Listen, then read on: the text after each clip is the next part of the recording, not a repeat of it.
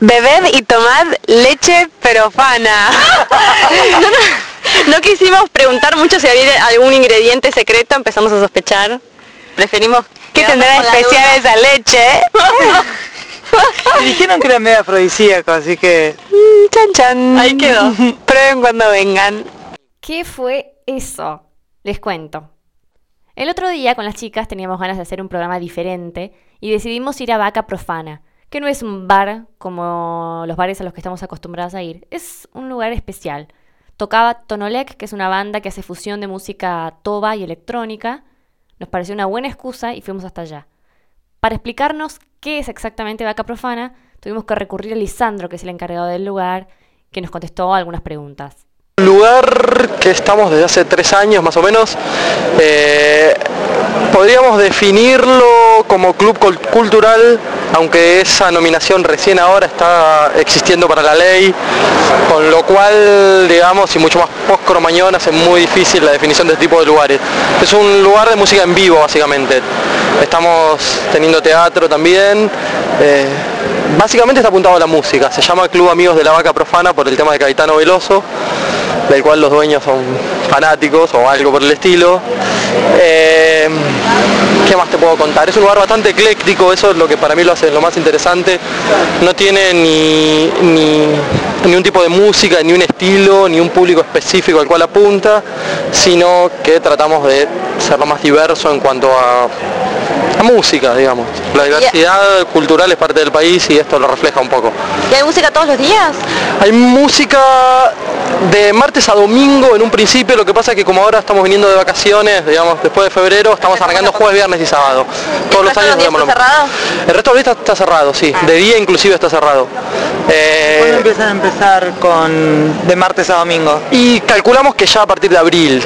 O sea, arrancamos viernes y sábado, ahora estamos haciendo jueves, viernes y sábado, todos los años es igual. Calculo que ya en 2 semanas incluimos los miércoles y los martes. Ahora el gobierno de la ciudad va a organizar algunos ciclos acá los martes, así que no estamos programando en función de eso. Hay una página de internet. Una página de internet, sí. ¿Cuál es? vacaprofana.com.ar. Ahí pueden consultar la carta, la programación semanal, se renueva. ¿El teatro cuándo empieza? El teatro arrancamos el viernes que viene, viernes 23 de marzo, con la obra de Leo Maslía, que dirige y escribe, que se llama El último dictador y la primera dama. Va a estar los viernes a las 23. Se reestrena porque se estrenó el año pasado acá en este mismo lugar en agosto. Hay un trago de la casa que es la leche profana. ¡Ah, lo pedimos! ¡Riquísimo!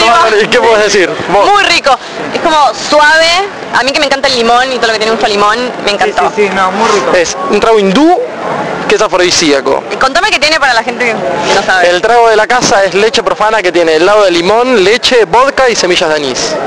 Es muy bueno. Buenísimo. ¿Y el plato?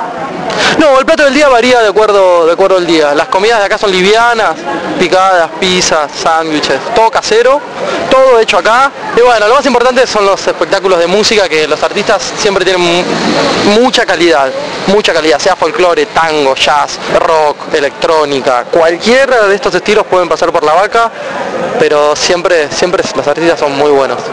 Eso es verdad. Muchas gracias. Gracias. No, a ustedes. También hablamos con Steve, que fue ese día con nosotros, es un amigo de Estados Unidos, nos dio su opinión sobre el bar y sobre la banda que tocó ese día, que es Tonolec, como ya les había dicho.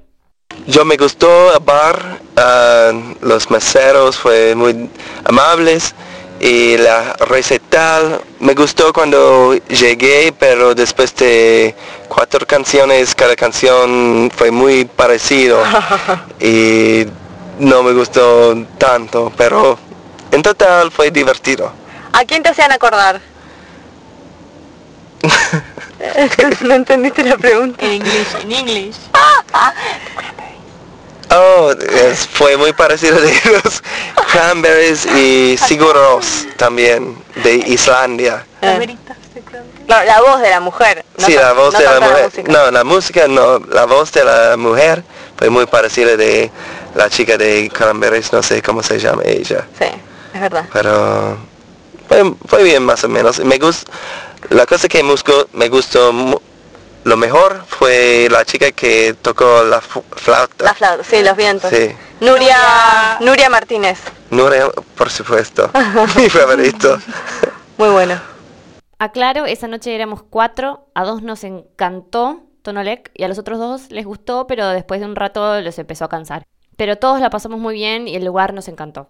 No, la verdad que está bastante bueno. Para hacer un programa diferente es lindo, es un lindo lugar, es un lindo ambiente, la comida es rica, o sea, no es nada espectacular, pero tenés ricos sándwiches, rica pizza. Ojo que el pancito de mi sándwich, 9.50. Ah, sí, bien. Y muy barato además. Sí. Una cosa además hay que llamar y reservar, porque se llenó y es muy chiquito. Lo que no fue muy barato, que por lo menos yo comí, fue la ensalada, que era bastante chiquitita y no fue tan barata. El trago, 11 pesos, la de leche profana, muy barato.